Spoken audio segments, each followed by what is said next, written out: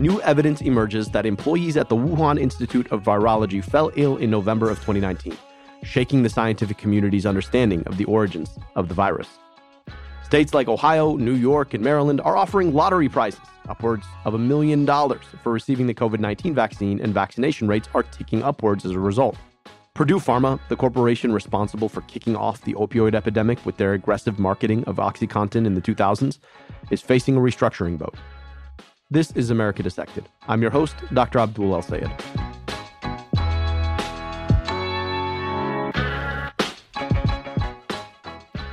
I don't know about you, but the day that Joe Biden put his hand on that Bible and swore an oath to protect and defend the Constitution was the first day that I felt like, at least for a minute, I could rest easy. Look, I make no bones about my deep progressive values, but it wasn't even about that. The pandemic had been raging for 10 months and was at its worst state yet, inflamed by the rhetoric and irresponsibility of the clown Joe Biden was replacing. We didn't know if the worst was behind us or was yet to come. It was also the January 6th insurrection and the attempt to overturn our democracy as we know it. It wasn't certain that even after the race had been called for Biden, that we'd get through that moment of transition peacefully. I think for many of us, that huge exhale has led to a bit of a wishful thinking. We did it. We won. The big orange clown has been banished from Facebook and Twitter. He's writing weird rants from behind a 1990s era blog called From the Desk of Donald J. Trump, which just conjures that tiny little desk he sat behind for Thanksgiving last year. Look, we all need a mental health break. I get it. But we can't ignore the fact that while Trump seems to have been banished into the 1990s internet, Trumpism is alive and well. Take Governor Greg Abbott. He's got none of Trump's chutzpah, but all of his zest for fighting the anti-science culture war. First, there was this. Arctic temperatures and rolling blackouts hammering Texas. More than 3 million homes and businesses without power and heat. This is what Abbott had to say about it. This shows how the Green New Deal would be a deadly deal for the United States of America. Yeah, that's absolutely outrageous. May I remind you that the Green New Deal isn't even a law yet. Never mind the fact that climate change is what's causing erratic weather patterns like snowstorms in Texas in the first place, and that renewable energy is the key to slowing climate change. But there's another part, of course, he neglected to talk about. The part he didn't say was that Texas, unlike the rest of the country, has been going it alone when it comes to its power grid for some time. Rather than having a grid that's wired into the rest of the country, theirs is separate and apart, meaning that when the climate change catastrophe of a snowstorm hit Texas and knocked out their power plants, they couldn't lean on the rest of the country for support. Millions lost power, and over 150 lost their lives. In response, he played to his base and put public health in his crosshairs. They don't need government to tell them what to do. They know exactly what to do. Governor Greg Abbott ordering all businesses back open, dropping the statewide mask mandate. Mind you, this was on March 10th, when less than 10% of Texans were fully vaccinated. But today, I want to focus on what Abbott did a few weeks ago, which could have far longer lasting implications for our country. To pass a bill that I'm about to sign that ensures that the life of every unborn child who has a heartbeat will be saved from the ravages of abortion. On May 19th, Governor Abbott signed one of the country's most restrictive anti-abortion bills into law. It's known as a fetal heartbeat law because it bans any attempt to abort a fetus after 6 weeks, often before a person even knows they're pregnant. Rather than being enforced by the government, though, the law passes enforcement off to private citizens who are empowered to sue providers, or anyone who facilitates an abortion after a fetal heartbeat is detected. Even people living out of state can sue, basically incentivizing the creation of organizations who exist simply to sue abortion providers in Texas. That odd enforcement mechanism was specifically designed to make the ban harder to overturn. From a legal perspective, it makes it almost impossible for reproductive rights advocates to sue the state over the law because they're the ones enforcing it. Traditionally, advocates of anti-choice laws like this one argue that they're, quote-unquote, pro-life. But on the very same day that Abbott signed that bill into law, his government took a life. Under the state's archaic and too often used execution law, the state of Texas executed Quinton Jones. He was 41, executed for a crime he committed 21 years prior, at the age of 20. Quinton Jones was the 571st time Texas had killed someone since it reinstated the death penalty in 1982. 571 lives taken by the hands of the quote-unquote pro-life state. Texas's new abortion ban isn't about life. It's about control. The irony here, of course, is that the day that Abbott declared Texas quote-unquote open for business, He said he was doing it to throw the yoke of state control off of Texans' lives, as if masks and physical distancing to protect people from a pandemic that has now taken nearly 600,000 lives are tyranny, while executing people or denying reproductive rights to millions are not. This is about legislating a very strict construction of who gets to have rights in life in Texas. There is no coincidence that the people who are most likely to rely on abortion providers like Planned Parenthood are the same people who are most likely to get sick and die of COVID-19. They are disproportionately poor and disproportionately people of color. Quinton Jones was a poor black man too. If you're poor, if you're a person of color, hell, if you're even a woman in Texas, your rights don't matter. And neither does your life. What matters instead is what a particular upper crust of rich white Texans thinks is right and appropriate. They shouldn't have to wear a mask indoors, even if that means that the person behind the counter or waiting the table would get sick. But if the very same server were to get pregnant after being raped, for example, that's too bad. Here's the thing. Study after study has shown us that people who need abortions will get abortions. The question is whether they'll be safe, accessible, and affordable. This is what makes reproductive rights a health issue. Texas' abortion ban is just one in a line of statewide assaults on reproductive rights across the country, including new laws passed by GOP state legislatures in Tennessee, South Carolina, Louisiana, Montana, Arizona, Arkansas, and Oklahoma. Across the nation, conservatives are planting the seeds to overturn Roe v. Wade, the nearly 50-year-old legal precedent protecting abortion rights across the country. And just a few weeks ago, the Supreme Court agreed to hear a case involving Mississippi's 2018 abortion ban that could overturn that precedent.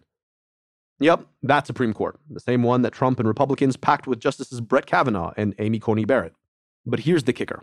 That law I told you about in Texas that was signed a couple weeks ago, it's not even the latest abortion bill from Texas' Republican legislature.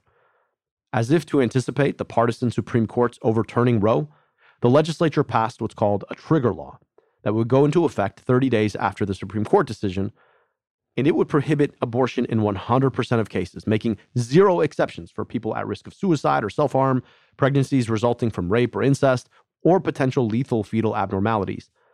Republicans are preparing for a world post-Roe. Today, I wanted to sit down with someone who can walk us through what Texas's law means for the future of the fight for reproductive rights, what the Mississippi Supreme Court case means for the future of Roe v. Wade, and what we can do to protect reproductive rights across the country. We'll speak with Nancy Northup, President and CEO of the Center for Reproductive Rights, after the break.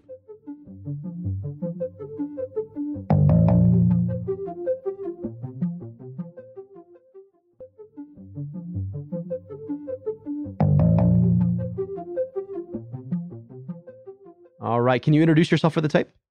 Yes, I am Nancy Northup, President and CEO of the Center for Reproductive Rights. I wanted to understand how the Texas anti-abortion law fits into a broader strategy on the part of the anti-choice right to squelch reproductive rights in the U.S. Nancy Northup is the president and CEO of the Center for Reproductive Rights, an international human rights NGO with offices around the world. An attorney and prosecutor by background, she's got an inside view into the legal architecture of reproductive rights in this country, the rights strategy to dismantle it, and what we can do to protect it. Nancy, thank you so much for taking the time to speak with us today on really challenging circumstances. I know how busy you are fighting the fight for reproductive rights, and we're hoping to get your insights about how to fit this latest volley of anti-abortion rights legislation into a broader swath of a conversation about reproductive rights in America. So can you, this is a big question, but if you had to hold our hands and walk us through the key moments in the fight for reproductive rights in our country, what would they be? Well, thank you for that question. And I want to start by making sure that we all know what we mean when we're talking about reproductive rights, because many people think of it as very defined, maybe only about access to abortion care. But in fact, reproductive rights is about access to the full range of reproductive health care. So that includes obstetrics care, prenatal care, contraception, STI testing and care, abortion, assisted reproduction, such as in vitro fertilization, and full information about reproductive health care. So it's both access to this full range and also decision-making without coercion about that health care. And I raise that because it's so important about understanding that women and other people who can get pregnant their ability to control their reproduction is so central to their health and well-being. So it's important to look at that very wide picture. And so the very story about where we are on reproductive rights is really the story on how policies, health policies, and laws have been, building to allow women to have both that access and the ability to make decisions. So it's everything from, yes, the decisions about the right for women to use contraception. It was back in the 1960s, a case had to go to the Supreme Court because Connecticut banned married couples from using contraception. And then, of course, the Roe versus Wade case in 1973, the right for women to make a decision to terminate a pregnancy can be made in the up to fetal viability. And now we see in the Affordable Care Act, recognizing that access to contraception should be no copay because it's so fundamental to women's preventative health care, and also to cover maternity care under health insurance policies and attending to the importance of maternal health care. So all of these things are very important, but in the United States, for years, but particularly intense this year, is a constant attempt to roll back the protections for women's access to abortion care. And that is the moment that has landed us in the Supreme Court right now. Nancy, I really appreciate you putting this in the context of a broader conversation over who has the right to make decisions about fertility. And also the broader healthcare conversation that we have. Something that I've spent a lot of my career thinking and talking about has been infant mortality and maternal mortality. And these are conversations about reproductive rights, about how we think about access to healthcare with respect to reproduction. And I really appreciate you putting this in context. Now, we've been having this conversation at a far more accelerated pitch, considering two pieces of legislation, or we'll just say two public policy conversations that are happening at the same time. The first is the Texas fetal heartbeat abortion ban, which was signed into law a couple weeks ago, which isn't really even the only legislation that the Texas legislature has passed. They just actually passed a trigger law, which brings to the second point, which is a Supreme Court case. Can you talk to us about the Texas legislation first, and how this legislation may be telling us about the future of statewide abortion bans? Yes. So Texas, which has been trying to ban abortion for decades, Roe versus Wade came out of the state of Texas. It was a complete ban on abortion out of the state of Texas. They have continued. We've been litigating against them for years, took them to the Supreme Court and won in 2016 about a law that would have closed, so many of the clinics in the state and had the effect of closing half of them. And what they did was pass this 6-week ban, which is clearly unconstitutional. And they did it because, again, they're looking to push as far as they can with these kind of test cases to roll back abortion care. It doesn't stand the test of time. It's not in effect. And I think that's important to say for your listeners in Texas. It's not in effect. And we certainly are also looking at every possible legal route to keep it from going into effect. But they not only did this, and other states have done it. There have been other of these early bans passed in other states. None of them are in effect because they're unconstitutional. But what Texas did was to, make it even harder for us to challenge it in court. They have passed, as part of this law, a outrageous provision that basically allows any person, from local anti-abortion protesters to out-of-state lobbying groups, to sue people for providing abortions or helping others access abortion in Texas. So, there are charitable groups that raise funds because, unfortunately, Medicaid doesn't cover abortion in Texas. They could go after those groups. They could go after the receptionist staff at the clinic. They could go after somebody who, drives a friend to their appointment. So it's a really, really radical law, and we're going to do everything we can to make sure it doesn't go into effect. Yeah, the way that this weaponizes the most extreme segments of society and gives them an incentive to try and make money off of this law is it is intended almost to have this sort of collective hushing effect that obviously doesn't serve women or reproductive rights, but decidedly also, tears apart society at the seams over this issue. It's like they want to enlist everybody in this fight over women's rights and rights for people who can get pregnant.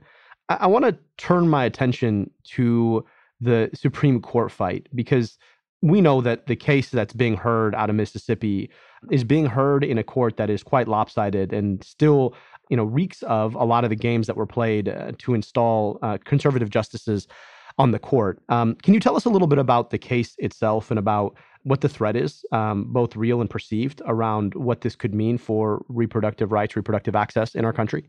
Yes, the case pending before the Supreme Court that they just granted review on comes from the state of Mississippi. And Mississippi passed a ban in 2018 that bans abortion at 15 months in pregnancy. Now, that is a couple months before Roe versus Wade says that states can ban abortion as long as they have a protection for women's life and health. So clearly unconstitutional.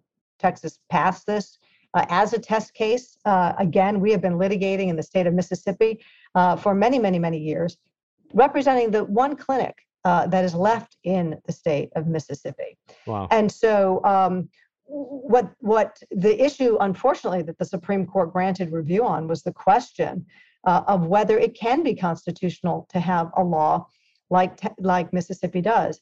And you can't have a law like Mississippi does without reversing Roe versus Wade. So the Supreme Court should have rejected this out of hand. I mean, it was rejected by the district court in Mississippi. It was rejected by the U.S. Court of Appeals for the Fifth Circuit, who we've had to take to the Supreme Court twice in the last 5 years because they've been going rogue on not respecting constitutional rights to abortion access. But even here, the Fifth Circuit clearly could see that the Mississippi law was unconstitutional. So the court should not have taken it. They should have quickly denied review, but instead they granted review. And that is extremely alarming because they've put squarely in front of them the question, basically, should Roe versus Wade be overturned? And as we think about the Supreme Court's hearing this argument, my understanding is that so much of the protections of reproductive rights in our country, because they stand on this legal precedent, and that a legal precedent can be overturned by the courts, and rather than standing on federal legislation, that the architecture underlying support for reproductive rights in this country is itself not as strong as it should be, considering where public opinion is on this. As you think about this case in the context of the broader conversation about reproductive rights in this country, is this case the biggest threat toward reproductive rights? If not, what is? And if we want to protect reproductive rights in the country, what do we have to do to make sure that it stands on more stable ground than this? So this case before the Supreme Court, Dobbs versus Jackson Women's Health Organization, is the biggest threat to the constitutional protections for abortion rights right now. And I should mention that if Roe were to fall, probably about almost half the states in the United States would recriminalize abortion. Wow. The Center for Reproductive Rights has a report, What If Roe Fell? You can look at it on our website. You can see what the situation is in your own state. But it really makes it clear that abortion access, particularly in the South, particularly in the Midwest, would be very constrained were Roe to be reversed. And so this should be of great alarm to everyone in the nation, no matter where you live, because it would affect so many people in so many areas, and also in surrounding states where people would need to travel to get access to abortion care. So that is an enormous, enormous threat. What's important to remember is that there are many ways to protect access to reproductive health care and decision-making about that. And one way to protect it has been through strong federal constitutional protections. There are also strong state protections in some states, and that is incredibly important. And there's also legislation. And there's a very important piece of legislation before the United States Congress called the Women's Health Protection Act. And it is really critical in terms of addressing the kind of restrictions like the state of Mississippi has, and frankly, the hundreds of restrictions that we have been fighting and others have been advocating against for the past decade. And the Women's Health Protection Act, which was first introduced in 2013, would create a federal safeguard against the restrictions that are not medically necessary at all and the bans on abortion that single out abortion like no other healthcare procedure and impede access to services. So that is critically important.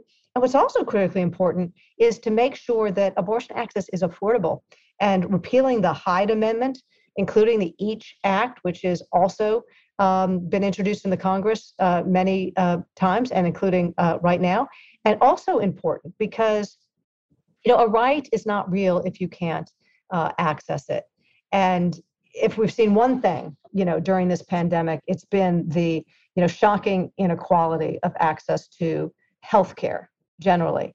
And this is unfortunately very true in the area of reproductive healthcare, also very true in the area of abortion care. And so we need to make sure that insurance programs, including those that are covered by the federal government, need to be able to have abortion care be affordable and accessible for all. Yeah, the point you're raising is a really important one. We talked quite a bit on this podcast about inequity in healthcare and in public health. And the point you're making about reproductive rights and reproductive access is absolutely critical. And the role that the Hyde Amendment, which prohibits federal dollars from being used for abortion services, the role that has in terms of freezing access, especially for low-income people, can't be overstated. I want to ask you, right? We know that in a pre-Roe world, it wasn't that abortion services were inaccessible to anyone. It was that if you didn't have, means and connections, and you weren't a part of a particular swath of society, that meant that you didn't have access. But for others, they were able to leverage those means and those connections to get services. Can you talk to us about who would be affected most of all if Roe were to fall? Yes. Unfortunately, the people that would be most affected are those who are struggling to make ends meet.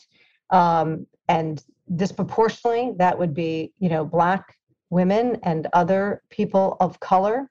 If we take the state of Mississippi, where this case comes out on, Mississippi itself is a case that is low, is a state that is low on so many health indicators. So it's a real concern about the inequity, about the way that this would fall.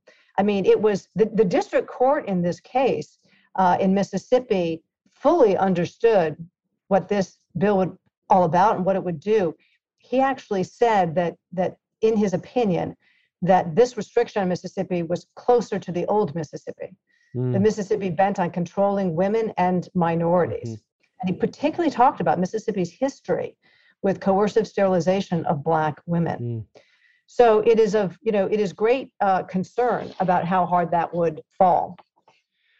I want to ask you, in so many ways, this fight over reproductive rights and abortion services specifically has become, a pillar of dogma among conservatives. And it hasn't always been that way. Can you tell us why this has become such a gauntlet for them and made it such a gauntlet for those of us who believe in rights? And also, where do you think this fight goes from here? We've seen a redoubling on these efforts, given the changes in the Supreme Court. Texas and Mississippi aren't the only places with relatively new laws in the books. You got places like Louisiana and Arkansas and a number of states in the South in particular. Why has this become such an obsession on the right? And where do you think this goes next? Unfortunately, and a lot has been written about this and one can study it, it's been politicized. And that is the reason that we see the state we are in today. I mean, I have been working on this issue for a long time, since I first started advocating on abortion rights as a college student. And, back in the, early days, this had bipartisan support for reproductive rights, including for abortion rights. And what you have seen over the last 40 years was the decision by the Republican Party to make this a political wedge issue. And so instead of having conversations about public policy, about healthcare, and what is good for people's health and well-being, let's just even look at the question of, comprehensive sex education. Instead of having, listening to educators who have been working for a long time about thinking, what is age appropriate sexuality education for kids?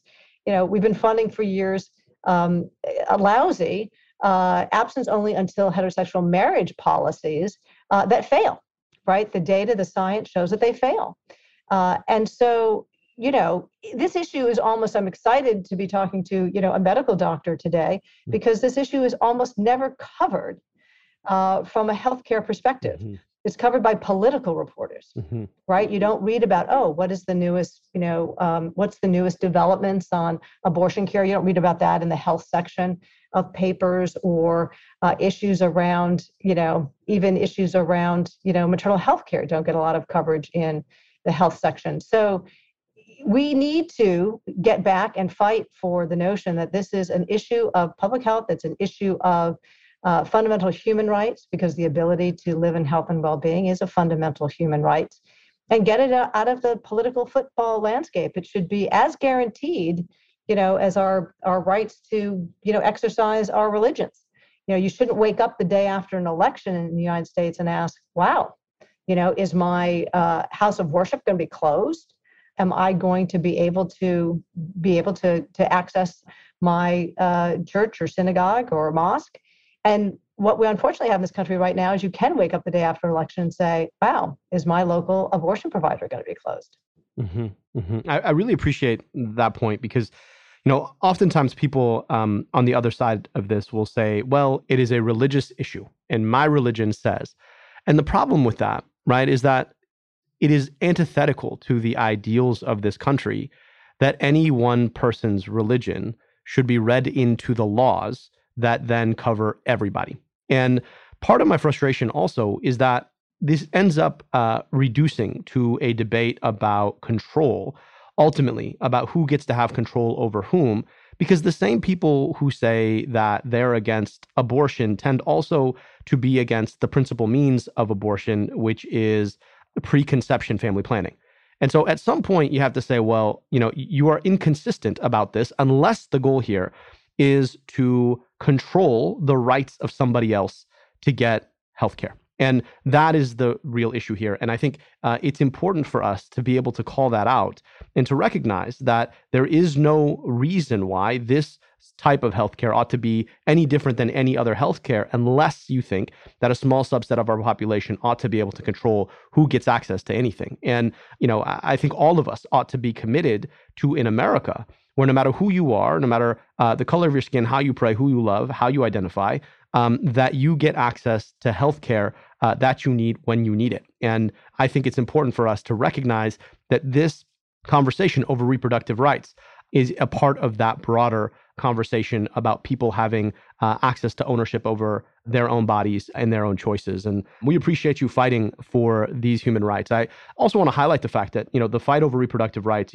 as you maintained, is far bigger than simply abortion, and it's far bigger than simply the United States, right? This is a global fight. And I think the thing I really appreciate about the frame that you offer is that this is about human rights. It's about who gets rights to access over the control of their own bodies. I want to ask you, how does the United States fit within a broader global context? How are we unique? How are we different?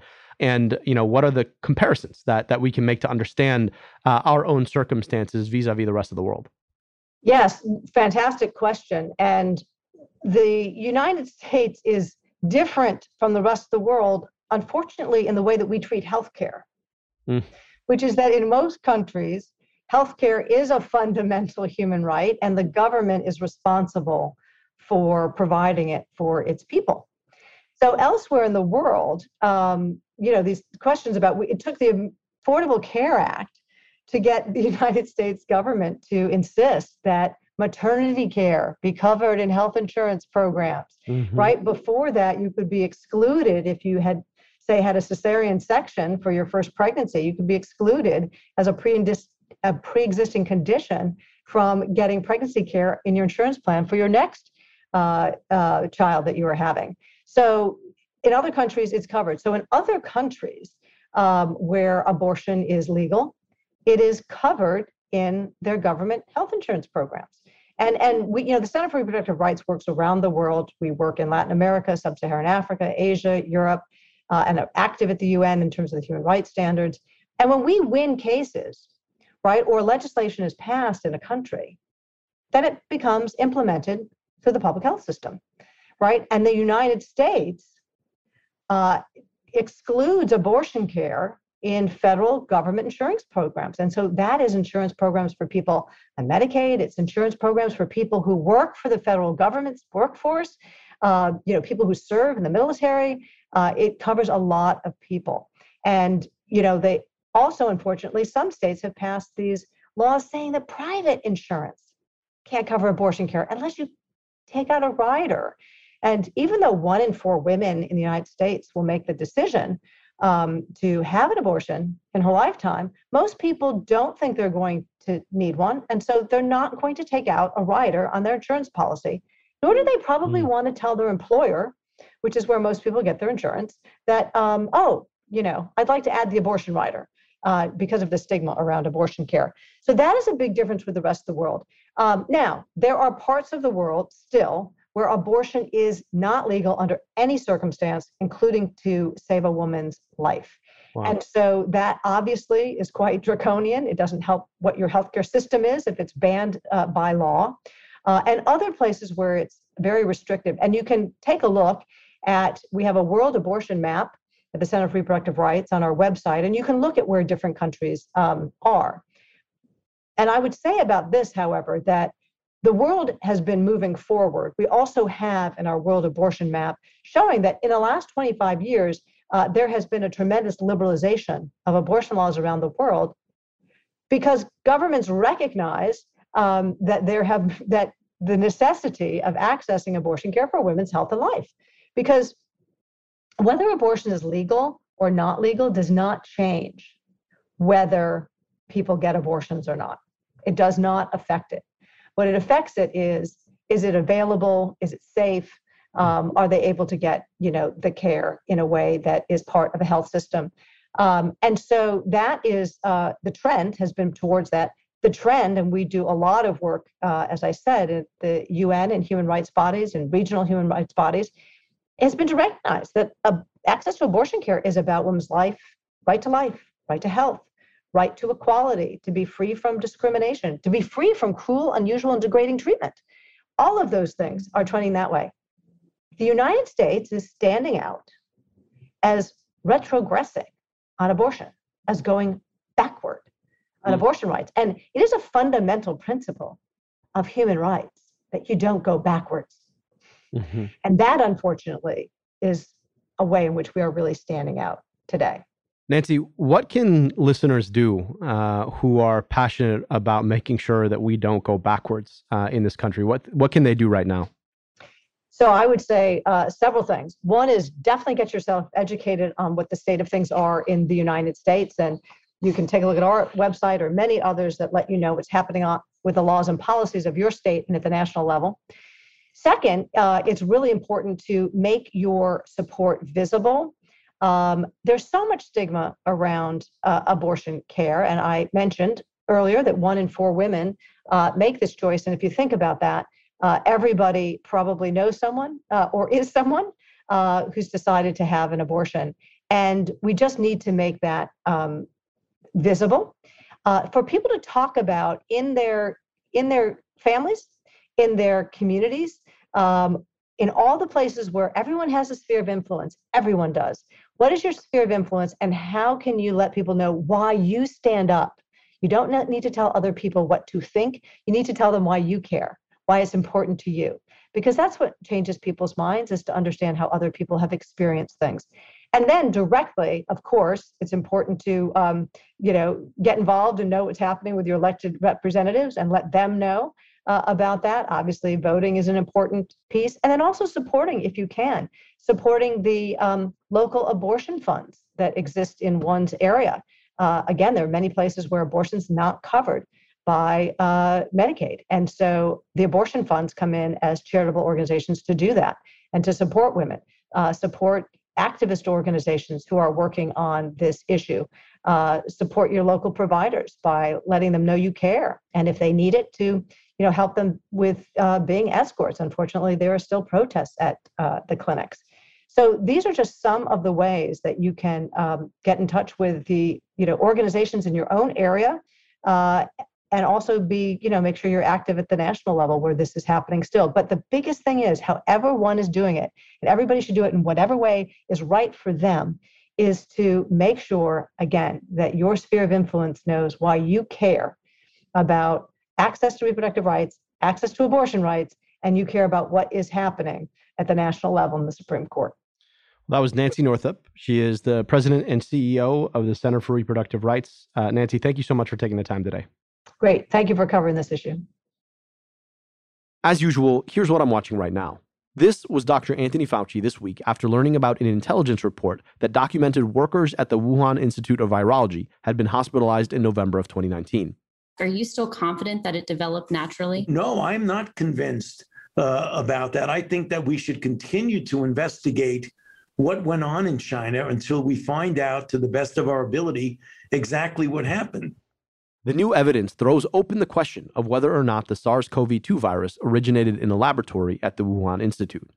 Previously, a team of investigators over which the Chinese government had tight control concluded that the possibility the virus leaked from a laboratory was the least likely of all the hypotheses they considered. However, the team didn't have evidence that laboratory personnel had been hospitalized at the time. Taken together, though the new evidence in no way confirms that the virus leaked from a laboratory, it certainly confirms that the Chinese government has been anything but open, transparent, or honest with the global community. And in the absence of that transparency, it calls into question the integrity of the WHO investigation. To be clear, other origins of the virus, like emergence from an animal reservoir, remain the most likely explanation for SARS-CoV-2. And that's because it's the way that pandemics like this have always emerged. But the lab leak remains a plausible and perplexing possibility. Meanwhile, the effort to bring the pandemic to a close is getting more and more creative. States all over the country are turning to incentives to drive vaccination rates up among the hesitant and just plain skeptical. Ohio, for example, is offering 5 $1 million lotteries for adults in their Vax-A-Million campaign and full-ride scholarships for young people. Drawings are every Wednesday for the next 4 weeks. Here's last week's winner, Abigail Buginski. I did come up to Cleveland from Cincinnati to look at a used car. And I think buying a used car is still in my future. So that's about as far as I've gotten. In the first few days after the lottery was announced, average daily vaccines nearly doubled, jumping from 15,000 to up to 26,000 a day. The question is ultimately whether the bump will hold. Meanwhile, Purdue Pharma, the corporation responsible for kicking off the opioid epidemic with their aggressive marketing of OxyContin in the 2000s, is facing a restructuring. A federal bankruptcy judge put the future of the corporation in the hands of thousands of plaintiffs last week. They'll vote regarding whether the corporation can become a nonprofit organization that sells overdose-reversing medications and uses the profits to support the plaintiffs. But in return, the company would be released from all present and future lawsuits, and it also releases the company's owners, the billionaire Sackler family. The family would be required to pay $4.5 billion back.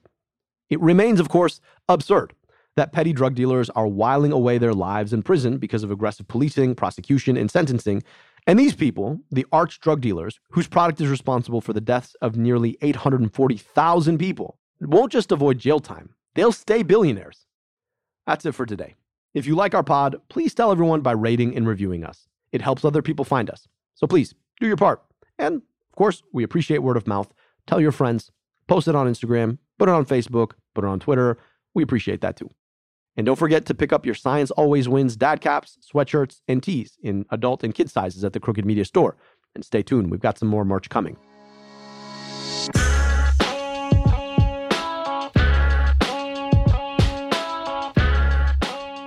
America Dissected is a product of Crooked Media. Our producer is Austin Fisher. Our associate producer is Olivia Martinez. Veronica Simonetti mixes and masters the show. Production support from Tara Terpstra and Lyra Smith. The theme song is by Taka Asuzawa and Alex Sugiura. Our executive producers are Sarah Geismer, Sandy Gerard, and me, Dr. Abdul El-Sayed, your host. Thanks for listening.